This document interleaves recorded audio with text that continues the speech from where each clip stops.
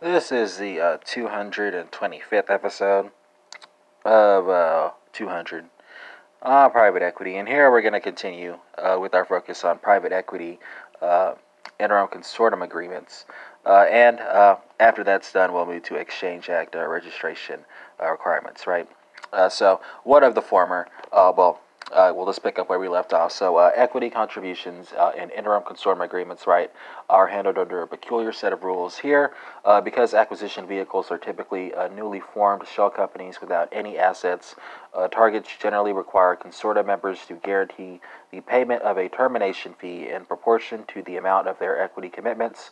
If the consortium members own shares of the target before the acquisition agreement is signed, and a founder or large shareholder is included in the deal, it is also common for the investors to include a clause in the contract requiring the members to vote in favor of the transaction. These voting agreements, though, just like management equity incentive programs, are typically concluded after the acquisition agreement is signed, in part because the shareholder deal members may incur reporting requirements under the 1934 Exchange Act. Finally, if the deal is a large leveraged buyout, right, or LBO, one of the buyers may agree to fund equity for the transaction while also requesting the option of selling a portion of their equity to one or more affiliated or unaffiliated third parties to reduce investment risk.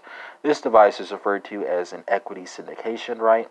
The negotiations here will center on the acquisition vehicle's obligations to assist in equity syndication, the procedural aspects of the equity syndication, transferee governance rights, the equity syndication timing, the identity and nature of the transferee, and the maximum amount of equity that can be sold, as well as whether a party can force other deal members to engage in an equity syndication, right? And that concludes the duration of what I have here on private equity interim consortium agreements. So let's talk now about Exchange Act registration requirements, right? So certain private equity, hedge fund, and venture capital funds may be required to comply with Section 15A of the Exchange Act when soliciting investors. The statute covers both brokers and dealers. The former is a person engaged in the business of effecting securities transactions for other individuals' accounts. On the other hand, the latter is a person engaged in the business of buying and selling securities for that person's own account as part of a regular business. When considering whether registration may be necessary, investment professionals should look to whether the individual is actively soliciting fund investors, whether she or he receives compensation related to transactions, including fees based on the amount invested or the securities that are placed, whether the individual has duties of marketing the fund's interests, or whether the individual regularly places the fund's securities, right?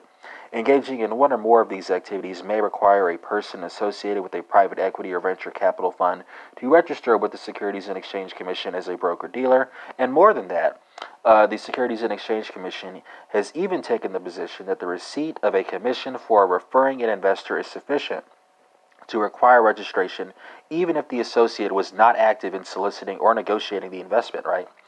So fortunately, the Exchange Act provides an exemption from broker-dealer registration for private equity and venture capital associates. Here, the exempt party must be a partner, officer, director, or employee of the issuer, a company or partnership that controls or is controlled by or is under common control with the issuer, or if the employer is a limited partnership, a corporate general partner of the partnership.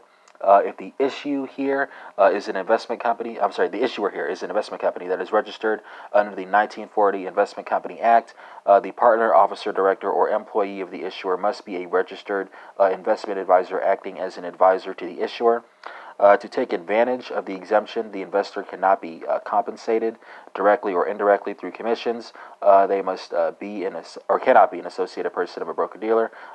Cannot be subject to statutory disqualification under Section 3A39 of the Exchange Act, and that's the last requirement, or the last thing that the investor cannot be. Finally, the investor seeking the exemption must satisfy at least one of three criteria. First, she or he must limit her or his security placement activities to certain categories of regulated investors, including registered broker-dealers, banks, investment companies registered under the Investment Company Act, or state-regulated insurance companies. Second, She or he must perform substantial duties on behalf of the issuer at the end of an offering. She or he must not be associated with a broker-dealer or have been associated with a broker-dealer for a 12-month period, and she or he must not have participated in more than one offering for the issue in a 12-month period. Finally, she or he has the option of restricting her or his activities to preparing written materials to be approved by a partner, officer, or director of the private equity fund, venture capital fund, or the investment advisor, responding to investor inquiries with a registration statement under the Securities Act or another offering document, or performing ministerial or clerical work only.